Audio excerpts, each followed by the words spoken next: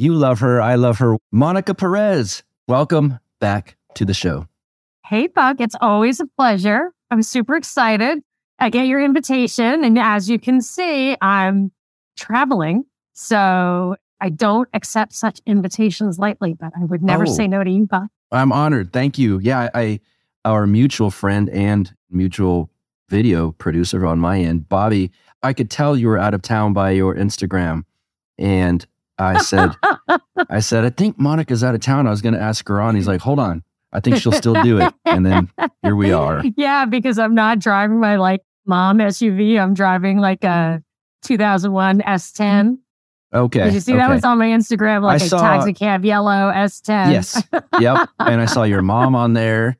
Oh, yeah. My mom loves the truck. A great picture of you as a young mom with your baby holding up. What a beautiful photo. Yes, I have this. This is my first son who was born with Down syndrome. That is so cute. And this was everybody's favorite picture because I was so sad when he was born. I did not know he had Down syndrome. And I had actually gotten a false negative on a prenatal test. So they said, 2 different doctors said, well, there's no chance this child has Down syndrome. So when he was born, I was shocked and devastated. And I was like, I don't even want the test. My husband wanted the test. I was like, I don't want it. I cannot. If there's a false negative, I'm going to fall apart. And I did fall apart. You wouldn't believe it. And this is one thing I remember is that my whole life had plenty of ups and downs. I could always look inside myself and find, get a grip on those bootstraps I looked inside myself and it was a black abyss. It was just an abyss that I was falling. It's like that man, on Mad Men. And he's just in the intro of Man, is just falling. It's just, I never had experience like that before in my life. It was scary to people who knew me. I didn't get dressed for 3 days. I could not remember my own address. I had real physical symptoms of shock. But this short time later, you see, he's still a little baby. Yeah. I got a coupon for a $45 session at the photographer. And I had literally nothing, my little Target t-shirt or whatever.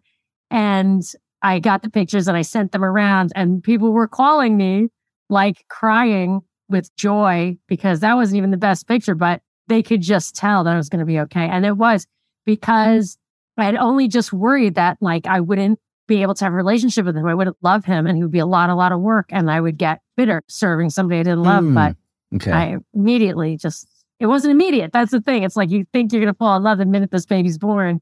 And I was like, looks like there's something wrong with this kid, know? Yeah.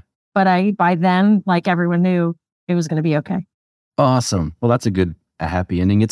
I have heard of those tests that they do to check for that kind of thing. Yeah. And the parents I know, well, now you, of someone with Down syndrome, there's no way they could, I think they're being honest with me, but there's no way they could look back and go, oh my God, I should have taken care of this problem before it was born.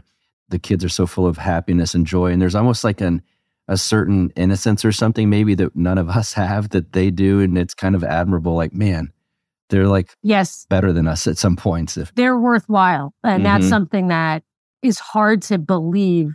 I would never have believed it if I did not experience it, that they are truly worthwhile. They demonstrate, they model a kind of innocence, a kind of selflessness or ego-free existence that is genuinely worthwhile. And other things too, my son is really humorous, genuinely humorous. So there's really not a day goes by that I don't really laugh. And maybe it's because your expectations are lower for when he says something clever, humor is about surprise. He always makes me laugh in that way.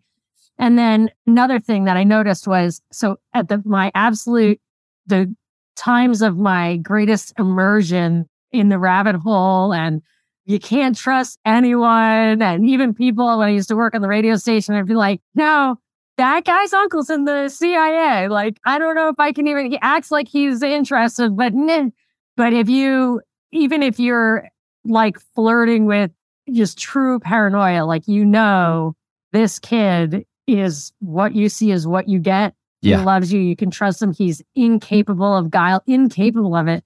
And it's really cool to experience, but he's very articulate. The thing that I was worried about is that these kids often are not very articulate. I didn't think I could deal with someone who couldn't express himself in words, and God did not give me that challenge. So I feel like I'm super lucky because he's so awesome. And I feel bad. I used to feel bad for some of the other parents who I just felt like didn't have such an awesome kid. And my husband was like, when are you ever going to learn? Like, people think that about you. Like, you just stop. Like, stop thinking, feel bad for other people. Like, they're walking their path and you're walking yours. And trust me, like, people feel bad for you. And I'm like, well, they shouldn't. Yeah, to that point about you could get feeling so weird or black-pilled or negative about life or such, and look at him and it's not there. I was once on, I've never told this story on here. I was once on a plane that was supposed to land in Paris. And the one detail I didn't know is that there's 2 airports in Paris. So having said that, I could see what I thought was the only airport far away. And little did I know, we're landing also at an airport, but it's a field all around it. So it looked to me like we were going down in a field. And I was like, this is so strange. Wow.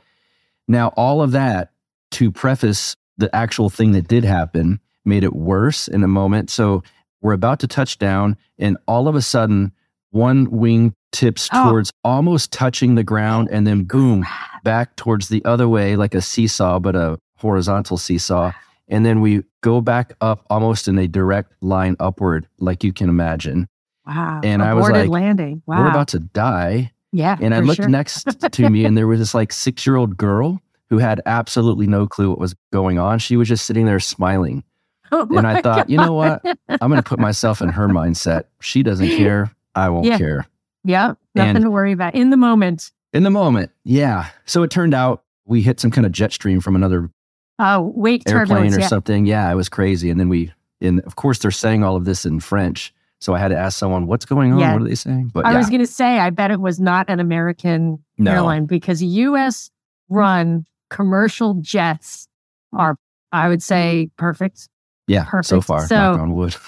Yeah, I started to get nervous about flying, and then I like saw the stats. So anything that happens on a U.S. commercial jet, I'm like, that was a setup. And I'm telling you, every single time in the past 15 years, at least, it has not stood up to scrutiny. And that's why when they're like, we need to redo the FAA, I'm like, please don't. It doesn't cost that much. Even if you're double wasteful, it's perfect. And that's how come I know government is not incompetent, because they can do that. Yeah. And there's like 40, 50,000. I remember on 9/11, they suspended 44,000 flights in one day. So I'm sure it's more than that now, and it's perfect. Yeah, that is a good point. Yeah. You know, some of the libertarians listening are going to read a little bit like, wait a second, that's a government agency. You can't possibly say they're annoying. Good. Yeah. I know. But the way I look at our ideology now is technology has progressed to the point where in order for production to meet consumption at any kind of normal comfort level, we can afford so much inefficiency, shrinkage, loss that you could be Sweden, you could be Estonia, you could be the US, you could be any, like they act like they have different economic systems, which I would say we all have like 50% tax rate, whatever. But whatever philosophy, like people can just live a middle class, lower middle class, whatever, a lice-free lifestyle. That's an interesting. That's all. Like for me, I just think back when, when I was a kid, I used to have mosquito bites all over the place, and you'd have to go to the store to get calamine lotion or Caladril. Yeah. And like you wouldn't always have it. And I didn't have a car, and it'd be 2 a.m. and I was a little kid. Like my life was just miserable.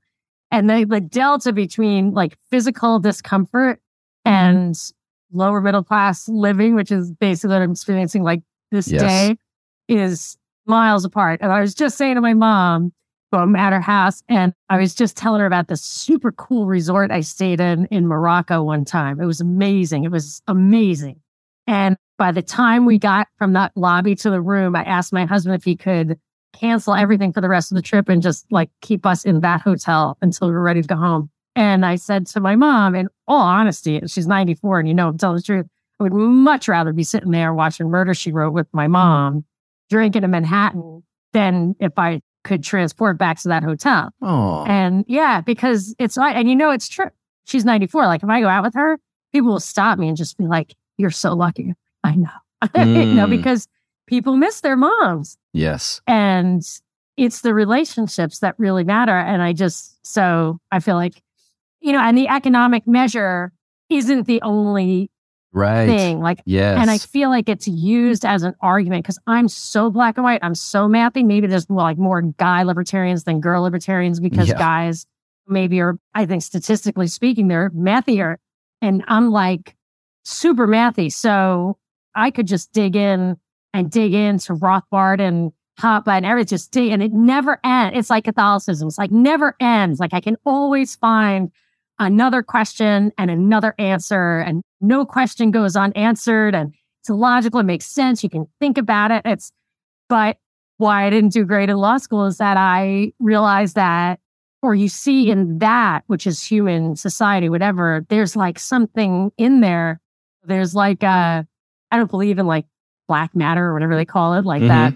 But there's something in there in human relationships that isn't just math, and truly great jurists, judges, understand it. And I couldn't. Like, I would never be a good judge. I'm a good lawyer. I would be a good advocate. Oh, okay. But I wouldn't be a good judge because I can argue my side and I can win even when I'm wrong. You know? So I just feel like the strictly bean counting approach to government, which I even don't like when they're like, you'd be a great CEO as president. It's like, that's not even what they're supposed to do. But I think it's a little bit of a trap. And yeah, I do too. And I was just having this conversation on my last episode. One of the issues I have with libertarian legal framework per se, I mean, we don't really have that, but if you were to have the society based on the non-aggression principle, is that a lot of libertarians look at aggression only in the physical material sense. And so, yes, theft or assault or murder certainly is aggression, but within that thin framework, bad actors can technically not aggress against you physically and materially, but do certain things to degrade your entire society where they didn't really lay a hand on you. And then you're left going, well, I guess I can't really stop this. They haven't violated the non-aggression principle. And so, for instance, one of the girls that was on the show lived in San Francisco up until just a few years ago. And she was talking about the outflux of population because the society is so disgusting. And there's people defecating on the streets and shooting up. It's an open air drug market. Stuff you wouldn't, if you had kids, you wouldn't want to walk them through that. And technically, you could say, well, they're not violating the non-aggression principle, so live and let live. And it ruined the city. And so that non-personal aspect and the relationships and stuff that you can kind of color in between the legal lines is not there all the time with libertarianism. Okay. If you want to go down that example, I can answer that without blaming libertarianism. Oh, okay. Yeah. I saw you writing down like crazy as I was saying I write stuff down. I know, it's kind of funny. But our regional friend Bobby said, people think you're not paying attention because you're not looking at them. So I try to tell people, like, if you see the blue pen, writing stuff down. I do the same thing. I write them all throughout my interviews. Yeah, because I'm an interrupter and I have to write it down so I don't interrupt. So I would say aggression does include fraud and deception. So that is not a physical aggression, but it's definitely something you can defend yourself against. I don't know if you can defend yourself against it I can't think of a circumstance where you would necessarily do that with a physical response, with a violent response. I don't know about that, but I'm going to address your particular example, but then I'm going to prove your point with a different example, with a different point. So I would say that's tragedy of the commons, and it's because there's public land and there's corruption of government. So this is something that's very new for me. But I would say the libertarian answer would be those are public lands. Right. And they shouldn't even exist if everybody had private property. If everything were private property, then those people wouldn't be on there, whatever. But then you could say, and this is where what I'm rethinking, and I'm not standing behind it because I haven't, I can't fully get it. But I think when I studied Hoppe and Rothbard and all of that, there was an assumption inherent in that I did not realize was an assumption, which is all government has always been pathocratic. All government has always been exploitive, has been corrupt. And as I've been trying to think past this, by coincidence, a priest who listens to me sent me this book, The Church and the Libertarian. It's about Who's that by? Catholic social teaching by Christopher Ferrara. Okay. And so that book doesn't believe in welfare and public transportation. You think that anything that says social teaching, that if they're not a libertarian, they want a safety net. That is not. Safety net is un-Christian, in my opinion. for both the giver and the recipient. They're stealing your money that you should want to give. You should tithe or whatever. But in that case, even if there should be public places, it's a corruption of government. It's a corruption of government. So I was looking into these 15-minute cities, and they said they stopped, when they approved new buildings, they stopped assessing traffic impact, and they just assess total miles driven. And we all know that a mile driven at 1 mile an hour is a disaster for you, for the community, for the environment. Right. It's the wrong thing to do. And they're doing it because they want to increase the traffic, and they say that they want to make it unbearable to have cars in cities. But yes. I would like to say that what they're doing by making that choice is dereliction of duty, that as government, they have that responsibility. But as a libertarian, as an ANCAP, I can't say that that's the government's responsibility. My answer as a libertarian would be there should be no public roads, which are fine with me. Like that's what happened with that. I don't know, it was like Portland or whatever, when they had all these people. There was public land, and people had businesses that needed protection because that the government basically requires you to have, quote, post roads. You cannot have land that isn't accessible. Mm-hmm. So by public road, basically. So you have to be protected from access, which you would in a private society. But it's possible. I mean, I don't think we're on the precipice of a private society. I don't think, that the crisis that we're in right now is going to break towards, I don't think our options are ANCAP or world government. I think they're world governments or smaller government, less than world government. Like there's just we're not on the brink of peaceful anarchy. We're just not. And they're making sure, the propagandists and the academics and the politicians are making sure, in my opinion, that the left gets the right to believe they're going to cut their daughter's tits off. Yes. So if they just said, I want to be gay, you'd be like, I don't care. We've all said that. We don't care. I think we're post-racist, basically. Yes, you have pockets of people, but I was raised not by liberals, and it still horrifies me that things like race and sexuality are like topics of conversation. I'm like, can we just please look at each other as individuals and share, are we past this? But they're bringing it back so that the right has to react. So we're not on the precipice of a peaceful anarchy. And even if it is the correct way, the natural way, I'm not sure, because maybe simply because there are people who want to rule, we need to accept that there will be rulers. Yeah. But some people would say people want to be ruled, and that's why we have to accept that they're rules. So, but whatever, if you accept the premise of government, and that's why I think the libertarian thing and I still totally believe it.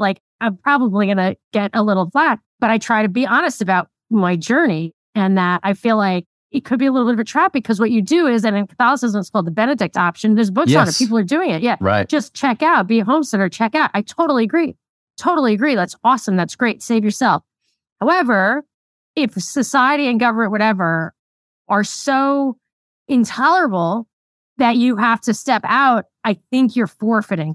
And I feel like I hate government. It's so easy because I hate government, because I'm a natural libertarian. I don't like it. I don't want to rule. I don't want to be ruled. I'm well behaved. I try to help people who are less well off, who I know are good people, aren't taking advantage of me, whatever. So I feel like if you have libertarian tendencies, and voting is ridiculous. I do it. I vote for Ron Paul every time. Because when I was in the radio, I kind of got in that habit, because people would, I don't want to have that argument. If you don't vote, you don't vote. Yeah. So my mother literally just said, I say, if you don't vote, you don't have a right to say. I'm like, come on, are you kidding me? You're perpetuating the system. But at the same time, there are people crapping in the street in San Francisco and saying I'm going to not vote and wait for anarchist utopia. Right. I'm not sure that's the right answer. So now I have to struggle with this book, The Church and the Libertarian, for example, which is society. I mean, it's too much, because it's bothering me. And the other book I'm reading, The Milner-Fabian Conspiracy, it just bothers me that we have to go down these paths. I've done this before. I've tried on being an agnostic. I've tried on being an atheist. I've tried on being a socialist. I've tried on being a communist. Not active, but just in my mind, walk around with the mindset that, hey, if we just give people money, they'll work when they can. And in literally that one lasted a week. I was yeah, that's ridiculous. That's not happening. So I have to try on these really uncomfortable thoughts. And in both of those cases, it is that culture, shared values, and goals, like your physical society, your legal structure, your behavior, everything in your world needs to basically have some cohesion. Mm-hmm. And if it's social, like socialist Sweden was fine. I mean, it wasn't what I wanted. They were Right. rich. There's no opportunity for someone like me. But I have Swedish friends who are like, yeah, we kind of all think the same way. We like look alike. We think alike. Like I don't know, maybe there was like one Neanderthal just spewed all its Swedes. I don't know. But there, again, that's no insult. Like I just think, blah, like whatever. It's just kind of a joke. Yeah. But my friend had very high like Neanderthal rating on her thing. So they had that cohesive culture. And Right. then, so whose idea was it to bring Iraqi and Somali immigration to Sweden when there's a civil war in Ukraine that's been raging for 9 years? So right around the corner, they could have gotten people that have a much closer alignment. Mm-hmm. So then you have a culture clash. It's a word. It's not a racist word. It's a real word. It really Yeah. happens. And there's a Catholic writer, Christopher Dawson, I want to say, from the mid-20th century, who asserted that a country or whatever that has eclectic, or was this Oswald Spengler? Spangler? I don't know if I want to say that, but who said like if you have, they both had the same idea, which is if you have mixed religions, or if you have even mixed architecture, Yeah. Spengler thinks everything's math. If you have mixed eclectic architecture, it's the sign of a civilization in decline, Mm-hmm. even if prosperity is rising, because you're working at cross purposes. I mean, you see that in my own family. Like I see that with my daughter gets these ideas off of TikTok. And I'm like, I don't want to pay for you to go to school to empower you to be this person that I'm trying to, Fight against. neutralize. Yeah, right. So I don't like that. And the best we can hope for, it's like when two people is Democrat, Republican, they're married and they just decide not to vote. Mm. Because I could vote for Trump or I could vote for Biden, but we might as well just not vote because we Yeah. just cancel each other out. Like that's Yeah. the best you can hope for. And so in these cases of these books, like in the Church of Libertarians, about a religious basis for society, and the Miller Yes. thing, it's like indigenous peoples. And in that case, he's talking about like French people. Uh-huh. The indigenous people, like they have a history on the land and everything. And then that culture, in this case, religion or whatever, should inform the legal structure, Yes. which of course controls, directs, shapes behavior. Mm-hmm. So like for abortion, if it's a Catholic country, they're going to have no abortion. And, Yeah. and even in the book, it's like, you don't even have to prosecute abortion. People in other religions can live there. No problem there. There's no persecution at all, but they're not allowed to proselytize. Mm. They're not allowed to propagandize against your value system. Mm. I'm not suggesting that. I'm just saying, like, I'm thinking the most radical position, because it's just like when I discovered anarcho-capitalism, I thought, like, there was a time when you couldn't question the existence of God. It was just unthinkable. And now it's unthinkable to question the necessity of government. And then now I'm thinking it's unthinkable to realize separation of church and state. Like, why did that have to be a thing? Like, I'm not saying it shouldn't be, but I'm just saying, like, don't we want to question some of the assumptions that we were raised on that stem from a radical revolutionary moment in our not too distant past? Mm-hmm. So I think it's important to understand that there are, I remember when I showed up at Harvard and they immediately taught me about like supply and demand. And my father was like, don't go to Harvard, you'll be a socialist. And I was like, wow, supply and demand. I didn't think they would do that at all. But see, we think that we think differently, but really that is part of it's, like, what do they call it? Homo economicus or something, Mm-hmm. is our cultural framework, and everything keys off that, but maybe it's wrong. Mm-hmm. I'm starting to think that way. Some of the things you were saying, I like hearing you talk about the church aspect of things. There was a time when we spoke and you said you were almost nominally Catholic, but you were starting to feel more pulled towards it. And I think you mentioned even for your children's sake or something of along that line. Do you feel, let's say that was 9 or 10 months ago, has there been any more pull towards it? Well, the COVID period, Mm. yeah, one like a major revelation, like as the I'm going to say as the flower blooms rather than as I peel the onion. But, as the flower blooms, there was one new thing I would add. And that is, so I struggle with faith. Intellectually, the idea that I am going to know my own name and be transported to a utopia after my death is absolutely preposterous. Like that, on one hand, it's just ridiculous. It's like Tolstoy used to go through this. You're just like, it's absolutely ridiculous. And then on another day, you wake up and you're just like, to think that we just popped into existence out of thin air with the ability for abstract thought and an impetus, like a moral impetus, is just ridiculous. It's just ridiculous to think that the universe just ordered itself out of nothing. Like whether it was a dot or not, the Big Bang doesn't help me at all. Mm-hmm. Darwin's theory is mathematically impossible. Mm-hmm. Even if it weren't, where did the dot come from? Like you're gonna always get back to that dot. There's no dot. There's no origin. The prime mover unmoved. So I don't know the answer to that, but one thing happened probably around when we talked, and then something happened more recently. I had been thinking, and this is why I had stopped doing the news every single day. One of the reasons is that I just didn't have time to think. And I was like, there is a code to crack, a big picture code here. How do we defeat these people? They're just keeping us occupied all the time, so we cannot crack the code. And I was shocked to conclude that God is the answer. Like, whether he exists or not, God is the only hope. The only hope is that there's the true nature of the universe is good. Yeah. And if it isn't, nothing I can do is going to make it good. And if it is, nothing I can do is going to stop that. I can not contribute bad if I'm, I don't go out of my, like, I try not to be bad, but that's not the same as being good. I'm not ready to be good yet. But then, okay, so that's kind of where I was with the COVID thing. It's like, you know what? It's amazingly, it was around the time that the priest sent me this book because I was like, I need a new way of thinking. And boy, was this a new way of thinking. I only got about a third of the way through because it started to freak me out. Like I just wasn't ready to digest anymore. And I will. But then more recently, and it's so funny because my mother, she always like, try to talk to her about metaphysical things. And she'll say like, I am really, that intellectual stuff, I'm not really a thinker. I'm just not really, that's for you kids. It's for you kids. So I would ask her like, why don't you have doubts? Like, why don't you, whatever? And she said, well, it's not that. It's just that when I was like 19 years old, I just thought it's a better way to live. And I just didn't really think about it too much after that. And wow. I mean, this is a woman who prays 4 hours a day, know? And just like literally, maybe it was 2 weeks ago, I just thought it's just a better way to live.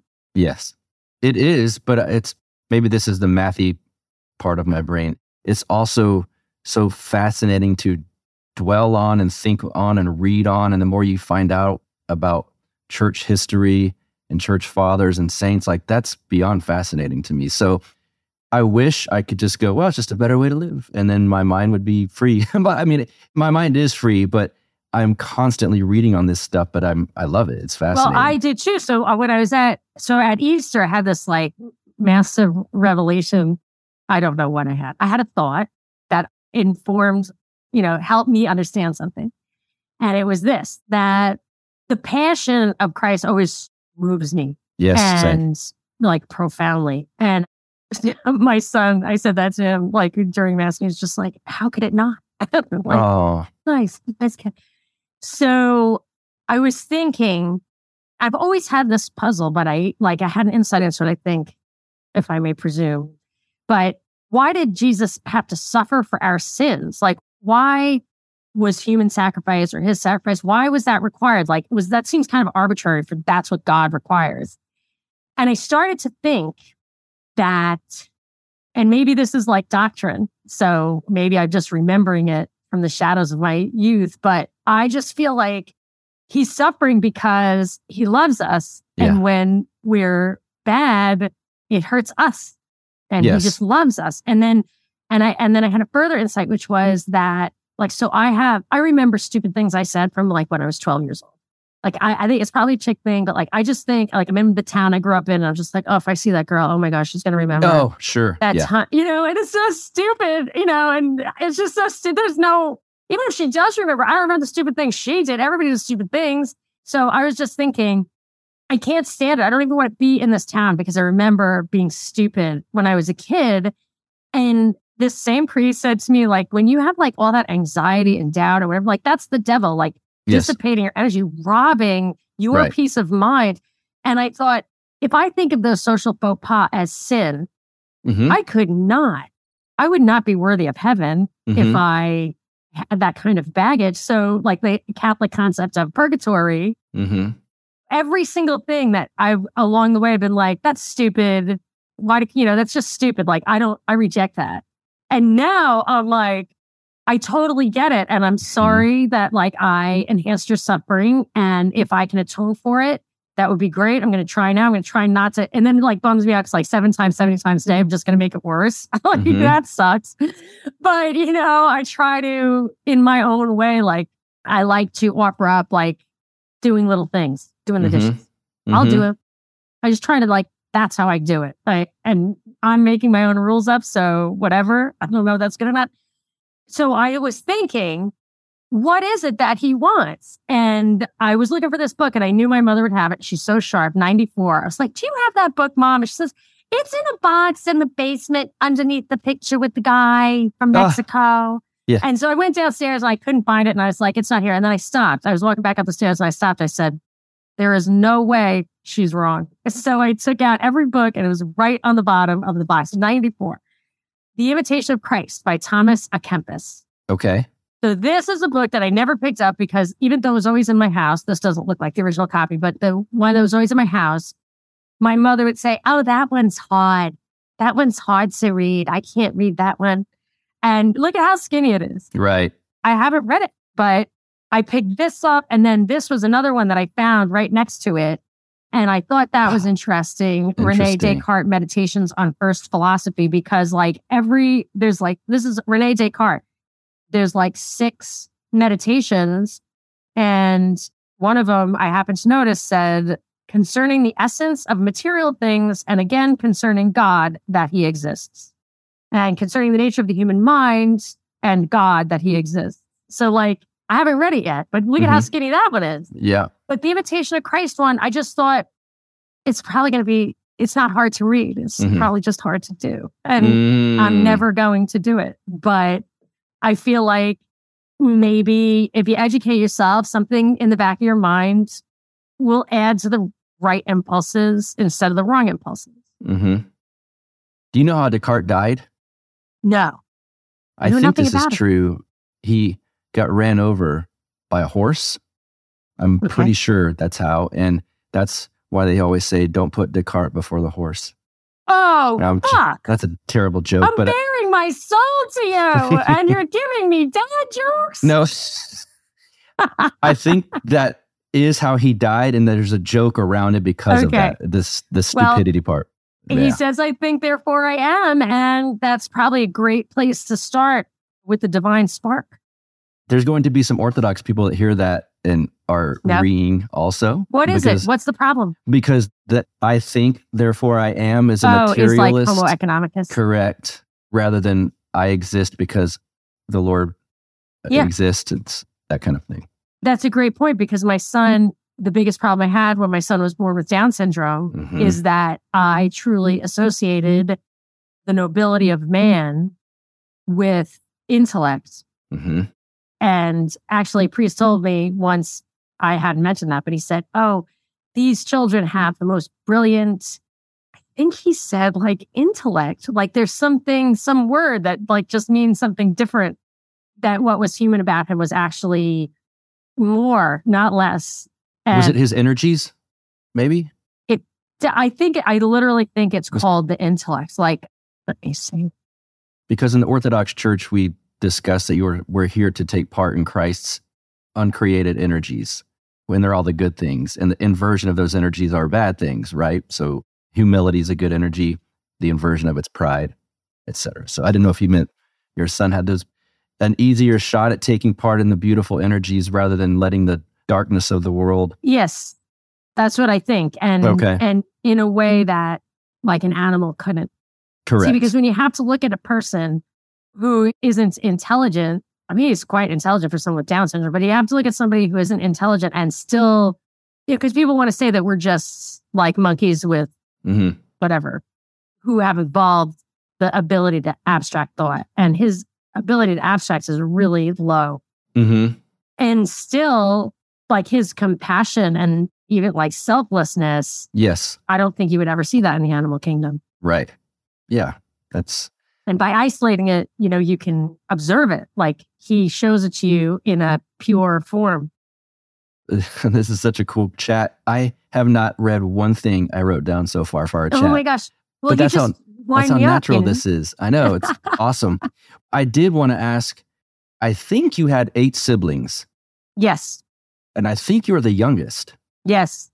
How was that growing? Or were they all in that little house behind you that you're sitting in? Yeah, I'm in a little house. I don't think we all ever lived here at once. My oldest brother was 18 years old when I was born. And I don't know if he lived in the house. Then my oldest sister was 17 when I was born. Okay. And the next brother volunteered for Vietnam. So he left and was not back for a long time. And then, I mean, it was so weird because my father is a World War II vet. And then the 60s happened. And when you think of the difference between World War II vets and like their baby boomer children, it's, I mean, shocking to see, because the stuff you see from the 60s is still shocking. Like, you know, naked people running across the bridge or whatever, you know, and I'm like, that must have really made him wonder, what was it all for? Yeah. So we had that. The 60s were the first half of the family. Then the 70s was the next half. And then I was born, like the 80s was I was in high school during the 80s. Okay. So I was like a Reagan kid and like a nerd, I wasn't into moral majority, but we had already had like a massive countercultural shift in the country. And I loved John Paul II and I loved Reagan and whatever. Yeah. Okay. So it was different for me, but I just witnessed, so my oldest brother died of AZT poisoning, but he was a lifelong drug user. And they said he had AIDS, even though he had no symptoms. They gave him AZT and he was like, oh, that killed me. What is AZT? AZT was the drug they gave people for AIDS, but it was a class X. It was a toxin. Okay. Yikes. And okay. It just killed them. And AIDS stopped killing people when they stopped giving them AZT, in my observation. Okay. So, but, you know, you lose connection with people who, that divine spark is like the opposite of Down syndrome. And have you ever read The Great Divorce by C.S. Lewis? That is so funny. You were like now the third person within 3 weeks to bring that up. Really? I've not read it yet. I am definitely going to. There's one scene where a little like weird wormy monkey is walking like a giant kind of carcass of a man. And as you get closer, you realize that weird wormy monkey is the man. And that like the body's just the shell. And like, that's what happens when people are on drugs for a long time. Like I can hardly have. Got it. I have like almost no tolerance at this point for people who are on drugs, like for any conversation whatsoever. I mean, I like to have cocktails. There is, and I would always say like get high on booze because it's similar, but there's something about that chronic, because it becomes 24/7 and there's no access to that person anymore. And they become desperate and weird. It's dehumanizing at the most fundamental level. And so you lose your connection with those people anyway. So it's not as tragic as if an innocent person dies in an accident or something. And then the middle girl, she became a drug addict. I mean, perhaps because she grew up in a house full of druggies, and she lasted many years as a drug addict, but I think it literally like physically eroded her mind, and she just became not a sane person. But she did die of a drug overdose in this room. And in this room. And it was really tragic because she like, people do this sometimes. Like it was reported that she attempted suicide, but it's possible, and I think likely, that she knew how far she could bring, like taking pills or whatever, so that she could get in the hospital and get the pills she wanted, like that kind of weird thing. I don't know. Once they got her in the hospital, they kept her there for 60 days and they cleaned her up, and she hadn't been clean in like 30 years. Wow. So we were trying to get them to hold her longer because we knew, one of my sisters and I were like, if they let her out, she will die within 24 hours because she just doesn't understand how much less drugs she needs to do. And other people are saying to me, you're a libertarian, you can't get her committed. I'm like, she's not a person, of sound mind. Like she's my family. Like I'm responsible for her.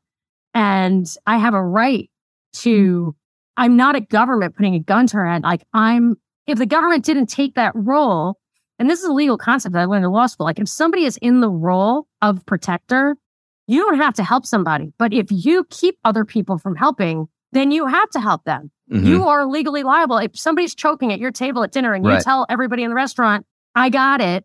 You got to do it. You have to. Otherwise, get out of the way. And the government's there. They had her in the hospital. They took her. They cleaned her up. Like there was no resolution outside that paradigm.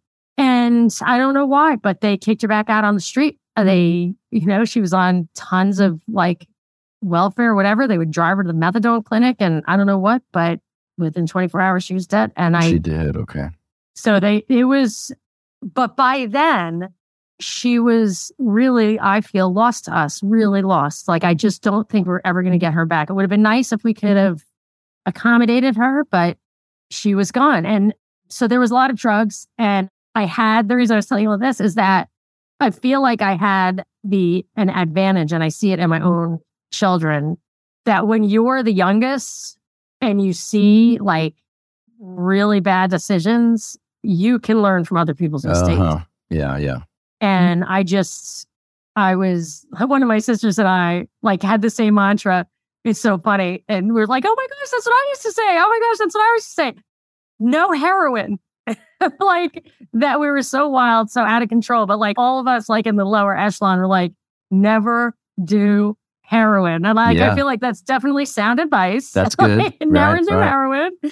But, there's probably a little more you could layer on top of that never do. But I just feel like I was saved from a life of self-destruction because I could see how bad it was. Even though I think emotionally I wasn't in that kind of environment, no matter how hard your parents try or how much they want to be there for you, it's not an ideal environment for someone to shape a stable personality. Right. So it was a struggle for me to like stay on the straight and narrow and like achieve things, because sometimes you'll have like self-respect issues and you won't actually want to achieve things. So fortunately, I was always like, this is something I was lucky in my family. I always did great on standardized tests. So was that sun starting to blind you? Yeah. Sorry, did I just show you my belly? No. Oh, God. It didn't.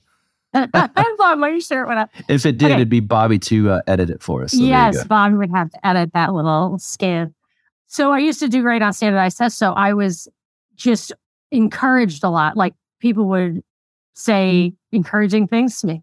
I didn't really I didn't do particularly well in school, like socially or anything. Teachers didn't like me. I never got the awards or anything, but I would get like the highest grade on those tests. And people would say, oh, you could really go places. Like you could go to Harvard, and I did. Right. Because it was in my mind. And that's why I feel like that was enough to give me confidence and hope. And that was important. And then, but still my behavior was bad. I was not very well behaved.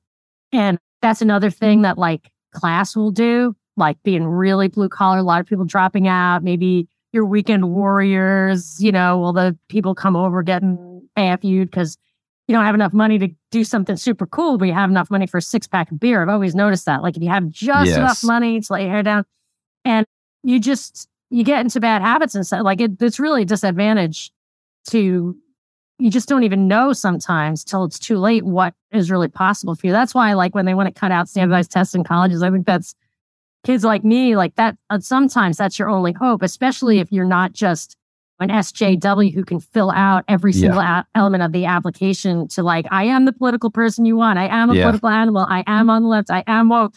You could at least say, I can move the ball forward. And so for me, I did kind of limp along. I was successful, but I was my own worst enemy a lot of times because I would then drag all the bankers out to drink till from 4 a.m. and get stupid drunk and like, oh, come on, I could do more shots than you, like an asshole. So just a freaking idiot.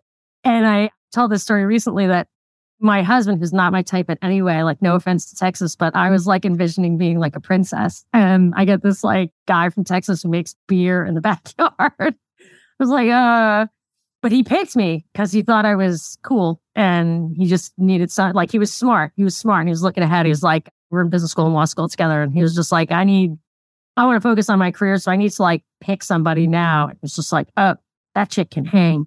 Yeah. Like, you're with me. And I was like, oh, really? But get on my time. He's like, don't worry about it. I was like, okay. And it was great because, and I really discovered like it was totally transforming that he loved me unconditionally. Nothing I could do could make him even notice. Like he wouldn't even notice that it was bad. And then I just stopped doing the bad things. Mm-hmm. Just didn't make an impact at all. And he's like, hey, we've got a business dinner. You want to come? And I'm like, are you out of your mind? You do not want your bosses having dinner with me. Like the shit I say, not acceptable. He's like, oh, you're cute. I'm like, no, nobody wants me there. So sometimes it makes me go, but usually it doesn't. But I try to clean up, but it's just nuts. Like I can't, I keep waiting for the other shoe to drop and someone should be like, yeah, but your wife's got to go. But anyway, but it's good. It was so good for the soul. What do your siblings think of your, let's say, politics and ideas and around the stuff we talk about? Well, let's see. There's a liberal. There are a couple of like, I would say, so she just thinks I'm paranoid, I think. And then I think most of them fall in the kind of center right kind of thing. There's a few like Trump supporters. Okay. And so my mother, I remember like the transformation of my mother. So I was on the radio starting in 2011 or 2012, and she'd say, everything is fake with you. Everything's fake.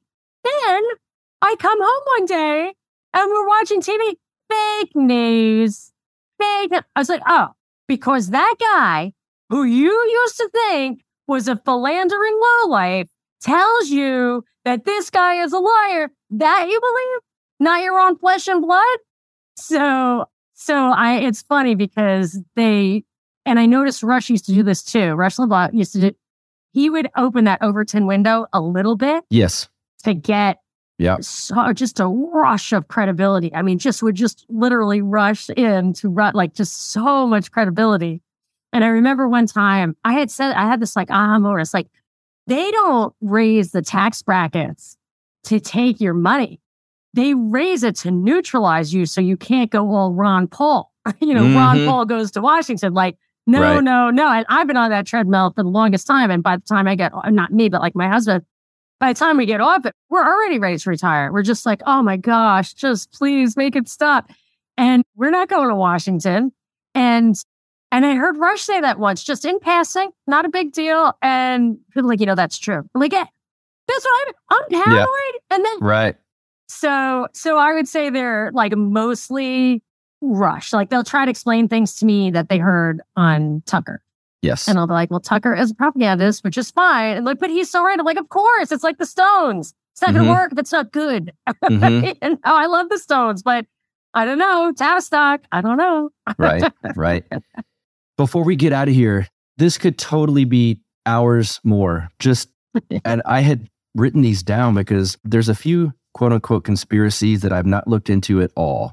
But just on the surface, is the Las Vegas, I mean, I know the answer to this, but I just want to hear just a quick elevator pitch. The Las Vegas shooting, I was going to ask, is the narrative on it true? I'm not even sure what the narrative is, to be quite honest, at this point, that this guy shot out a window of, it's a hotel I've stayed at. I want to say it was the Mandalay Bay. I can't remember for sure. Is it the MGM Grand? Is that what it is? MGM Grand. Okay. I don't know. Down to a quote unquote country music festival. And then he killed himself and that was it. I think that's the narrative. The reason I can't answer you, but I will tell you who can, is that for sure happened after Valentine's Day 2018. And on February 14th, 2018, when the Parkland thing happened, that is when the internet shut down. And I tried to find the answers to stuff and they were no longer, there was no crowdsourced truth. And that's how I used to find the answers to things. Oh. And at that time, I was like, okay, I called it on that day because I had a show that Saturday. WSB show, and I had to find the answers. I was like, oh crap, I can't tell people what really happened because it's scrubbed, completely scrubbed. And I got on the air and it was like, the internet died today. And then my website was scrubbed 6 months later. It's so stupid not to know that was coming. But I knew that was the day. And I said, at that point, I said, you know what? I used to spend weeks like digging into every single thing. So like anything I know about is going to be before that day. And my answer was, you know what? I can walk you through any of those. If you don't see a pattern by the time I get you through the Boston Marathon bombing and the thing in Connecticut and MH370, if you don't, or 9/11, like if you don't see that pattern and you need me to explain to you the next ones, it's wasting my time. Like it's an entire industry is now emerging around trying to figure out what really happened. But with that one, I really don't know. And I mean, I know people who say they have relatives who died in that. Okay. So I assume people died. I can't understand how, like, I feel like that glass, like, I don't even know how you would bust it out. Or I was just like, my guess is it would take 2.5 minutes for a helicopter to take that guy out. So anything that happened after 2.5 minutes, but I think it really only took like 2.5 minutes. Yeah. But there was a woman named Debbie Lusignan, I think. Debbie, Lusignan, I believe. And it was reported she died of suicide, and apparently she had completely cracked the code on Vegas. And I didn't watch her stuff on that, but I will find for you. Yeah, I'd be curious. Yeah, I'll find for you it was a BitChute video where I found it. Yes, I have heard about this now. And in the comments section, it's the most vile, anti-Semitic. Like I couldn't watch it because the comments were so awful that I did not want it on my screen. And that's what they were there for. Yeah, of course. That's what they were there for. Yeah, that's by design. But I've always meant to get back to that. And so just my viewpoint on those things are, I firmly believe that anything, it's like the FAA. This shit, it's not achievable, or like 9/11, it's not achievable. It's not achievable. Even the supply chain stuff that it's not going, the system works. It's always worked. It works. And if it's happening, it's happening they did it. Mm-hmm. They do it for reasons. And they do it. You can read in the report from Iron Mountain, which I want to get to with you and Jody and Bobby on. It's 80 pages, so easy. Yes. They say that like you don't have to like have an event and then institute a policy. There is a number. They can run a computer model. This was from 60 years ago. They can run a computer model and determine how many people have to die for people to change their attitude about policy. Right. So they don't even have to make a stink about it. They don't have to connect those dots for you. They just need to pepper your mind with those dots. And, And then going from trying to make what I would call a blue pill person understand the patterns and whatnot, swinging all the way the other side. Do you ever see people in the conspiracy world? There's a nature of some of them that I would say is almost postmodern, where they suffer from postmodern, where literally there's nothing that's real or nothing's true. Oh, that's not true. Oh, that's not fake. It's like, you have to believe that something's real, don't you? Do you ever see that too?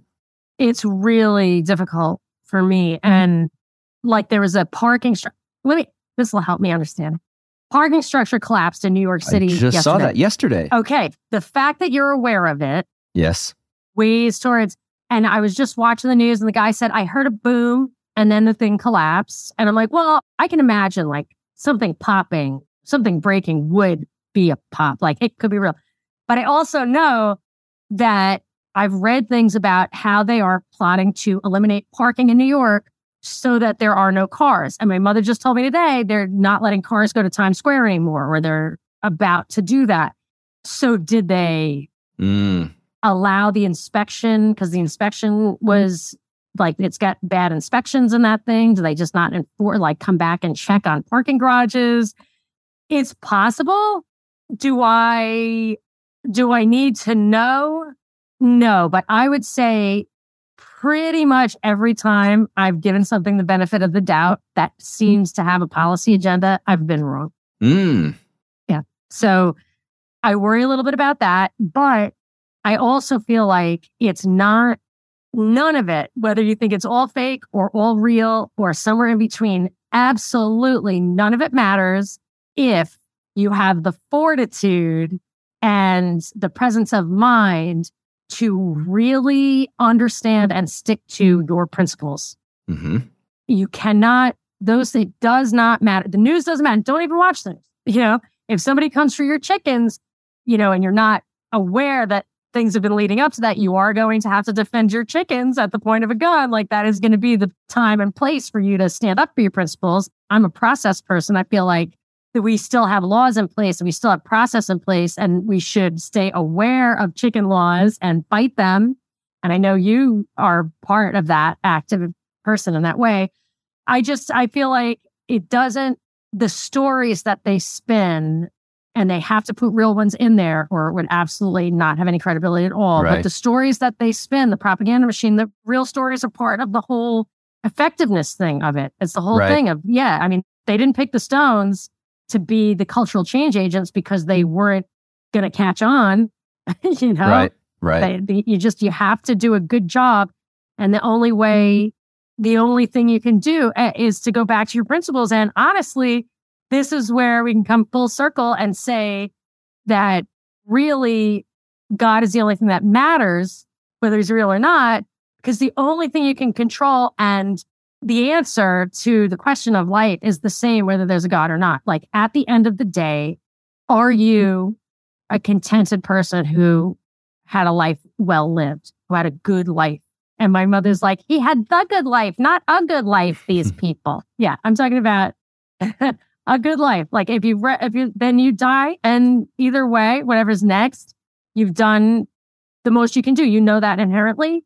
And if you're afraid of death or whatever, or you're hopeless in this life, live like that. And like Pascal's wager isn't just about paying off. And other religions have yoga, the Yoga Sutras, Patanjali, like you live this life, whether there's a God or not, because the answer is the same. That was a peaceful way to end. Plug your work. What do you got coming up? Thank you. So you can find everything that I do on Deep Dives with Monica Perez on your favorite podcasting platform. This has been this last year and probably another 6 months. I've been in a little bit of I used to put out something every single day, 6 days a week at least. And now maybe down to 3 days or 2 days. Yeah. But I'm still trying to just take a step back, think things through. I'm doing a lot of traveling, spend time with my mom, which is, a great use of time and effort. And also, like, I just bought a house. I decided to stay I have no choice but to stay in LA, but I decided that I'm going to engage. If I can't take the Benedict option, I'm going to stay and I'm going to start figuring things out. I might have to pick your brain on that, how to get involved and care. So hopefully you like still what I'm doing. I love these kind of conversations. And I also, anything I do on video is on rockfin.com/deep dives. And if you want show notes, because I do a lot of research when I do a proper deep dive, monicasdeepdives.com. And I also have a little newsletter there with a blog and cocktail recipes. Yeah. And I have a glossary of a new one I'm going to put next month's glossary is the basket of irrationals. So, we're the basket of deplorables. Uh-huh. Like the other basket is the basket of irrationals. Nice. They're communists who want you to keep your hands off their bodies and have vax mandates. And you just, so I guess I'm a deplorable. Yeah, fair enough. Same here. Monica Perez, thank you so much for being here. Is it from New York? Yeah, live from New York. Nice. It's nice. Monica Perez. Yes, thank you so much. Thank you, bud.